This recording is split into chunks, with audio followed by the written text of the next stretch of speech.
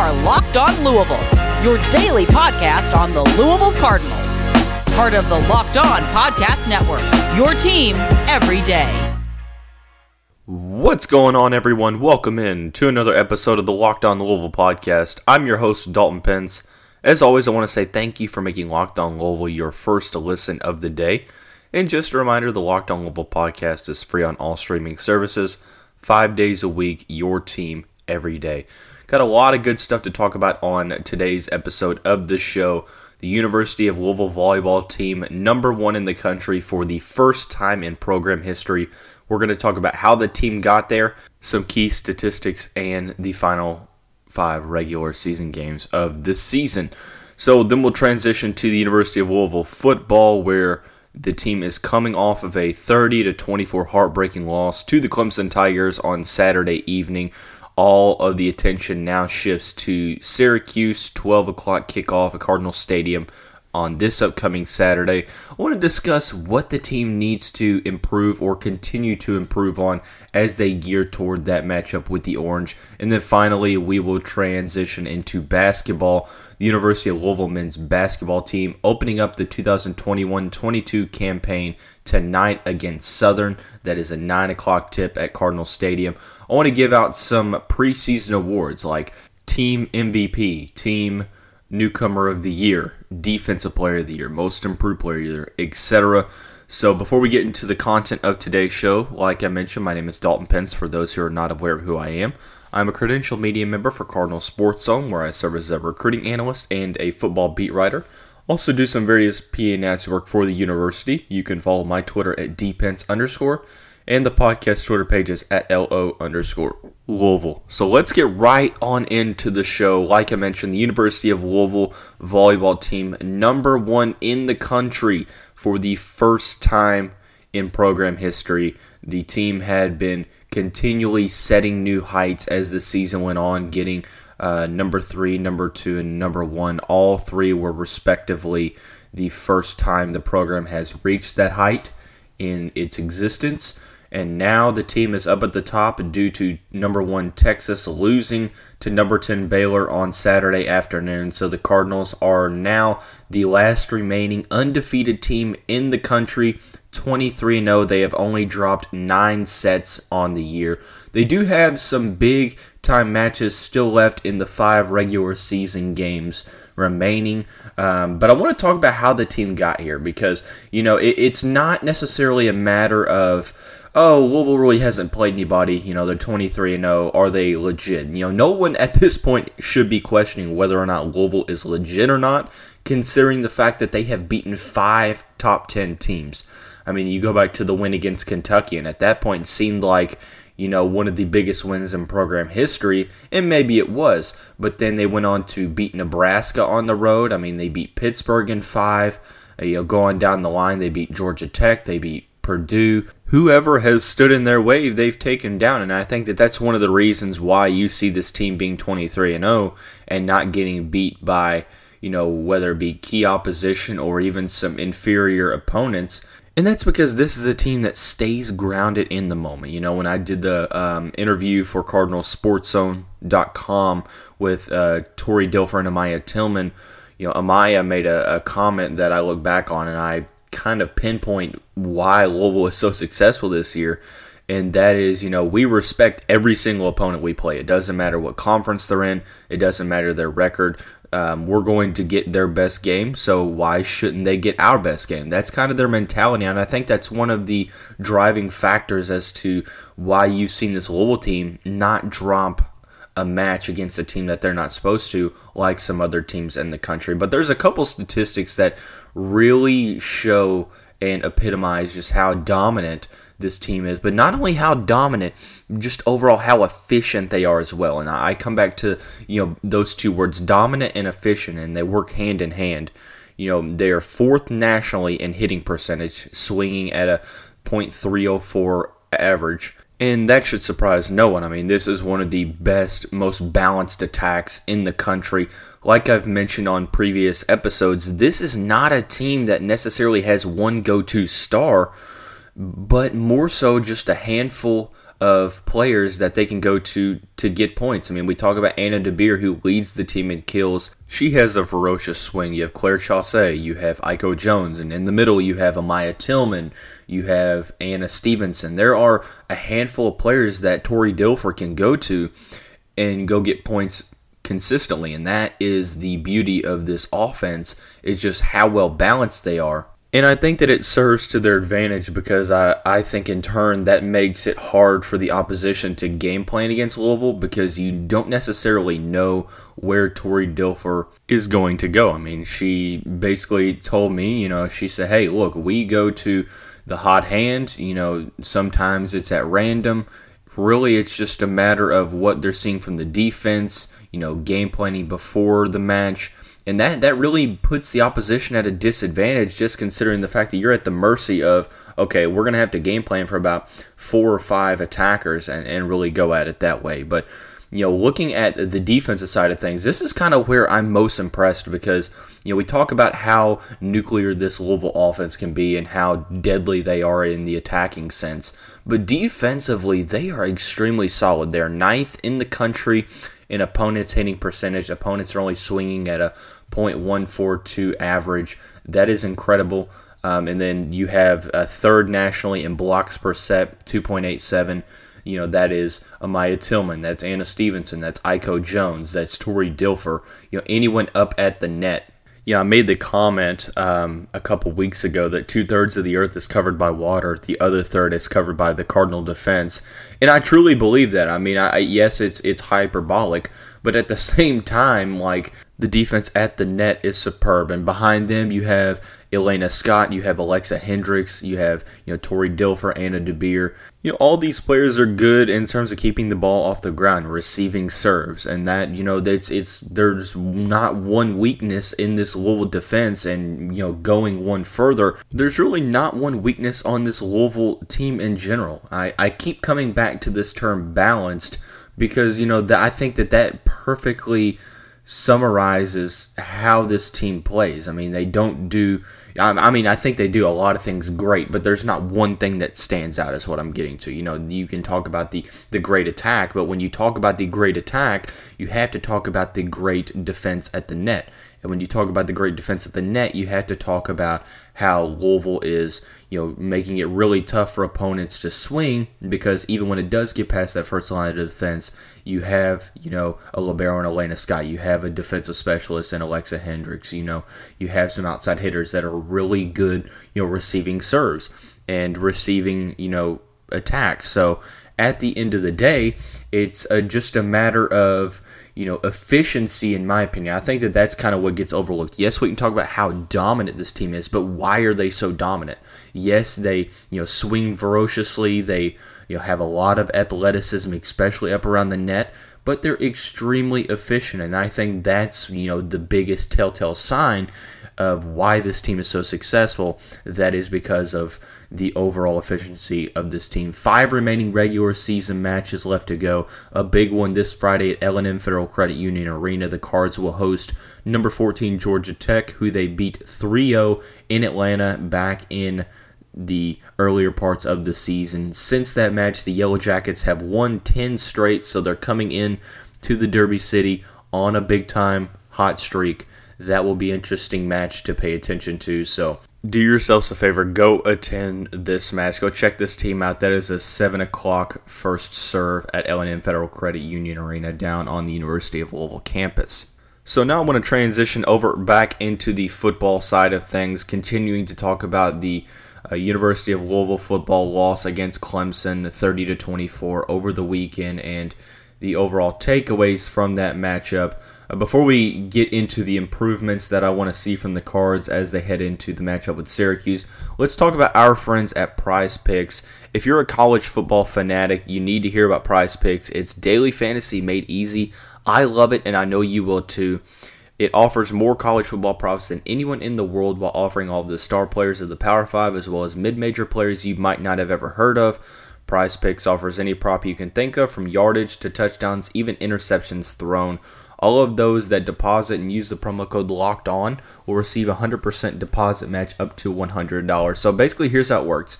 You pick 2 to 5 players and an over-under on their projections, and you can win up to 10 times on any entry, and it's literally just you versus the projected numbers. One of the coolest features I think PrizePicks has is allowing mixed sports entries. So, for example, you can take the over on Steph Curry and combine that with the under on Patrick Mahomes in the same entry. Be sure to use the award-winning app on both the App Store and Google Play. Entries can be made in 60 seconds or less. It's that easy. PrizePicks is safe and offers fast withdrawals, so don't hesitate. Check out PrizePicks.com and use the promo code LOCKEDON, or go to your App Store and download the app today. PrizePicks is daily fantasy made easy. Alright, so we are discussing what needs to improve for the Louisville football team as they gear up toward a Saturday noon matchup with the Syracuse Orange. That game will feature Lamar Jackson's number retiring. We've already seen the number 8 that is going to be on the field toward, I believe it's the 25-yard line on opposite sides. But when you focus on Clemson specifically and the improvements that need to come from just this matchup, I mean, there really aren't that many, and I think that kind of summarizes the season as a whole. Is outside of the matchup against Mississippi and maybe NC State, the 3 losses outside of that. I mean, you talk about Wake Forest, you talk about Virginia, and then you talk about Clemson. It's really just a matter of doing the little things, right? And that can be really cliche and hard to overall assess because, you know, it's not necessarily easy to pinpoint those reasons, because when you look at how the offense and defense are playing, you know, at week 10 of the respective season, you know, Louisville's offense has gotten better as the season progressed. I mean, we talked about this team after week 2, and the offense really wasn't able to impose their will. That has changed. The offense as a whole has improved. I mean, the offensive line has been really solid in terms of pass protection and opening up holes for the running back committee.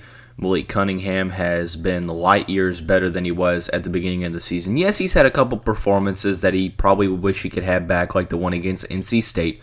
But ultimately, I think that he has really been the MVP of this offense.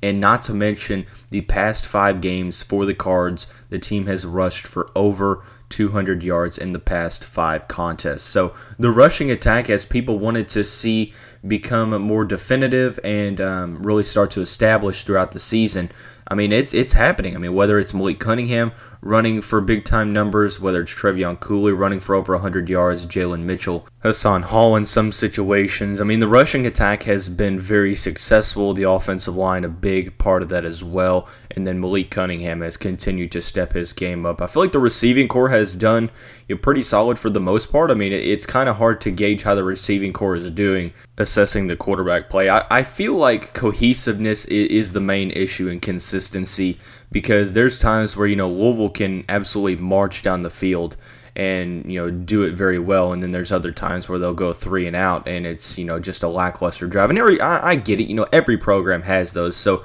it's kind of nitpicking to say, okay, yeah, every single drive Louisville should be going down and scoring. I mean, I'm not naive to say that is always going to be the case. Even the best offense in college football history, 2019 LSU, never scored on every single drive, although they probably made it close in games. So, but ultimately, you know, I get it. You know, it's hard to find ways to improve, you know, when your offense has continued to improve. I would think that it's really geared towards the overall execution aspect of things, not getting complacent in the fourth quarter. I feel like this team plays really well for 3 quarters, and then the fourth quarter, for whatever reason, they've had some issues holding on to leads, and I don't necessarily think that there is an underlying problem, you know, a consistent problem that leads to these fourth quarter debacles. It's more of, you know, different issues popping up at different times. I mean, you know, focus on the Wake Forest game, for example. You know, this was a game where Louisville had to battle back. I believe they were down 10 at one point in the third quarter, and they were able to battle back. But you look back to the first and second quarters, there was an opportunity. Louisville up 7, they were driving, and a drive stalled due to, I think, you know, Evan Conley coming in to throw the ball, or, you know, something like that. It's been a while and my memory's getting a little foggy. But there were opportunities in that first half for Louisville to really put that game away, and they just didn't do so. It was more so the execution aspect of things. And then Wake Forest came back. Virginia was, being stagnant on offense, being conservative with the play calling. I think they only threw the ball a couple times in that fourth quarter. When it came to the defensive side of things, it looked like, it was, rush 3, drop 8, and Brandon Armstrong was just, picking the defense apart, and the Cavaliers came back. So you can say it's, being conservative on both sides of the ball could be the key contributor to losing that game. And then you focus on the one from this past weekend at Clemson. It's kind of an interesting situation because if Malik Cunningham goes out, I think that Louisville goes up by 14 at the one drive in which they got a field goal in the third quarter. And it would have been hard for the Clemson defense to continually stop that offense that had seemingly found its momentum. But when Malik went out, the momentum obviously shifted, and overall the Louisville defense was not able to hold them much longer. Clemson 13 unanswered points in the fourth quarter, ended up winning 30-24. But the Cardinals did have the opportunity to go down and win this game on the goal line. Scott Satterfield mentioned in his press conference on Monday that he wasn't able to sleep thinking about those, 4 goal line called plays. And I think that, it's just a matter of execution when it boils down to it, and not being complacent, that you have to stay on the gas for 4 quarters. And, unfortunately, the brutal aspect of college football is you could play, the overwhelming majority of the game really well, but you have, one drive in which you don't necessarily, play to your expectations, and that could be the drive that costs you the game. So, we mentioned the little things, improving the little things. So what do the little things look like? I mean, Dalton, you can sit up here and say, oh, the little things. But until you can truly define what those are, you can't really improve them. You can't go to your team, but okay, team, let's improve the little things. The little things, in my opinion, are the small things that, by themselves might not be, too much of an issue if they're not executed on, but when added up and combined, they can really pose a threat to, winning a football game. I mean, that is winning the field position battle. That is winning the turnover battle, being disciplined, taking care of the ball, being disciplined in terms of penalties. I mean, there's been penalties that have hurt the Cards, in these losses. You can pinpoint, play calling, not getting conservative in terms of, offensive play calling, defensive play calling, but, playing your style. I feel like the prevent defense, regardless of, level, isn't necessarily all that successful. And it's just a matter of limiting the big-time play as well, limiting the chunk yard plays and making an offense work for it. It comes down to a matter of execution at the end of the day. You can try to focus on the little things in practice, but it's just all about coming out and executing them. And, it's easier said than done. I understand that it's easier said than done trying to improve these small aspects of the game. But when you can collectively get better in terms of the mental aspect of it and, the execution portion, that's when you're able to start putting these games away. So we'll see how that will turn out against Syracuse, what adjustments are made, especially in the latter parts of this game. But we will have all of the preview coverage for that matchup here on the Locked On Louisville podcast throughout the week. I want to finish the show talking a little Louisville basketball. The team opens up their season tonight against Southern, 9 o'clock tip-off in the KFC Yum Center. I'm going to give out some preseason awards to some of the players, and I'm talking, MVP, Newcomer of the Year, Defensive Player of the Year, Most Improved, etc. Before we talk about that, I want to talk about our friends at BetOnline. We're back and better than ever, a new web interface for the start of the basketball season and more props, odds, and lines than ever before. BetOnline remains your number one spot for all of the basketball and football action this season. Head to the new updated desktop or mobile website to sign up today and receive your 50% welcome bonus on your first deposit by using the promo code LOCKEDON. From basketball, football, baseball, postseason, NHL, boxing, UFC, right to your favorite Vegas casino games, don't wait to take advantage of all the amazing offers available for the 2021 season. BetOnline is the fastest and easiest way to bet on all of your favorite sports, and BetOnline is where the game starts. So now we are talking about the preseason player awards that I have to give out. I want to start with the team MVP. Now, there's a couple different parameters that will go into the decision-making of this award. Some of it will be based upon statistics, some of it will be based upon the eye test, just the overall importance to the team and how much this is going to affect the team in general in terms of overall personal play. This award is going to Jalen Withers. I talked a couple weeks ago about how I feel that Jalen Withers is the one Cardinal that has the opportunity to be on the All-ACC first team. He goes from being a redshirt freshman to growing 2 inches and making the All-ACC newcomer first team. He's a guy that came in his first true season and almost averaged a double-double. I get that this is going to be a more balanced rotation. Malik Williams is now back for the start of the season. He only played a couple games last year, but I think that actually bodes well for Jalen in year 2 of his respective career, and that is because now he's playing at his natural position as a stretch big, as a potential guy that can play outside like he's used to and not being forced to man the middle in the absence of Malik Williams. And then not to mention no David Johnson, no Carlik Jones. So this team desperately needs a number 1 scoring option. I know that a balanced rotation isn't necessarily going to open up that much possibility. There's plenty of shots to go around in this fast-paced offense. I think that Jalen Withers is going to step up to lead the Cardinals in scoring. I think that his game is going to be taken to the next level. We're going to see him improve his ball handling and overall feel for the game. But one thing is for certain, I love the possible 2-man game between him and Malik Williams. I think that Malik is another player that could fit into this conversation, but just the overall skill set that Withers brings to the table, I think is too good to pass up, for this award. So Jalen Withers, the team MVP, the newcomer of the year. This is one you could go a couple different ways with. I'm going to go Noah Locke. I think that he's going to play an instrumental role on this team as not only a shooter, but also maybe a secondary facilitator and secondary scoring option as a whole.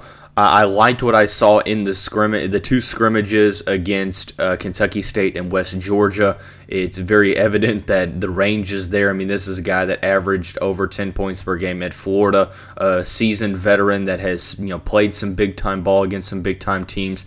I think that veteran leadership is going to be leaned upon, especially as this team goes into conference play. So I'm interested to see how he plays tonight against Southern. If there is another player that has the opportunity to lead this team in scoring, I think Noah Locke has to be, the second option outside of Jalen Withers.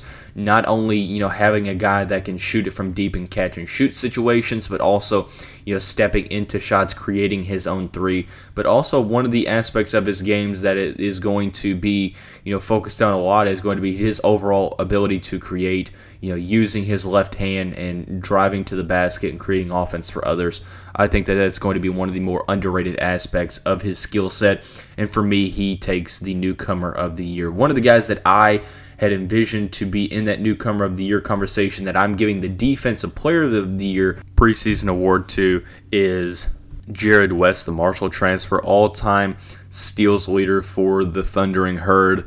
One of the best players defensively in the conference the past 2 years. We saw it in the first 2 exhibition games. The defensive identity that Jared West has, being a pesky defender, not the biggest guy, but he's very pesky. He has quick hands. He's very good in terms of footwork, so he's hard to blow by. He has a very good understanding of the overall defensive concept that the Louisville Cardinals are trying to run. And I'm glad that Chris Mack is allowing the team to press more this year. I think that that's going to bode well for Jared West and keeping him in his element. Overall, I think he's going to set the tone in terms of the defense top to bottom, and not to mention his leadership in that category, and just his leadership in general, I think is going to bode well. Being a vocal leader on the defense, having a floor general on that end of the court is really going to speak volumes for the Cardinal defense. I think that this is going to be a better team than it was last year, and overall, I think it's going to be because of, vocal leaders like Jared West. So, all right, so moving on to the final award, which is the most improved player of the year. This is one I kind of went back and forth with. I'm not going to lie. I wasn't necessarily sure. There were a couple players that came to mind. I thought Samuel Williamson was a player that could be considered. You have J.J. Traynor, who is another one that showed glimpses last year of the player he can be. I mean, Jalen Withers fits into this category. But in my opinion, this award goes to Dre Davis. As a true freshman last year, averaged 7.4 points per game, 3.2 rebounds per game, just over an assist per game. And kind of, played better, in the beginning of the season. Didn't necessarily shoot the ball all that well last year. I think that this is the year where we're going to see him take a big step.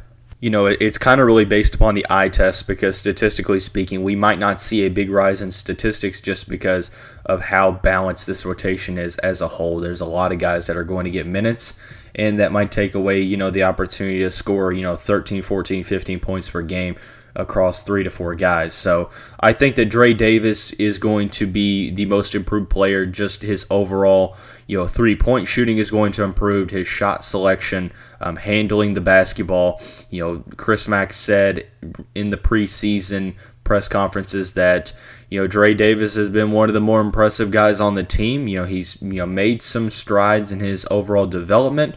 And, he's going to be a guy that contends for that starting spot. He started over Samuel Williamson in the first exhibition game against Kentucky State. Now, that doesn't necessarily mean that he's going to start over Sam, to start the season. But, just the fact that he's in that conversation just shows how good that Dre Davis has been getting over the summer, over the offseason. He has very solid basketball IQ. He has a great feel for the game, very solid defender. Now, if he improves that 3-point shot, his ball handling, there is no telling what his ceiling is. So, just a reminder, Louisville opens up the season tonight, 9 o'clock tip against Southern in the KFC Yum Center.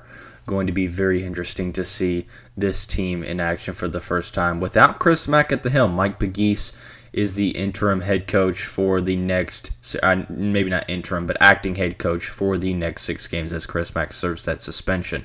So before we wrap up the end of the show, I want to first give a couple of shout-outs to a handful of different podcasts. First, the Cardinal Sports Zone podcast. That recent episode was released on Sunday evening. You can find that at cardinalsportszone.com. Also want to give a quick shout out to the Locked On ACC podcast hosted by Candace Cooper. There's no better way to get all of your conference news, whether that be football or basketball, than following that podcast, whether on the Odyssey app or wherever you get your podcasts. But that's going to wrap up this Tuesday edition of the show. Everyone have a great day, and we'll see you back here tomorrow.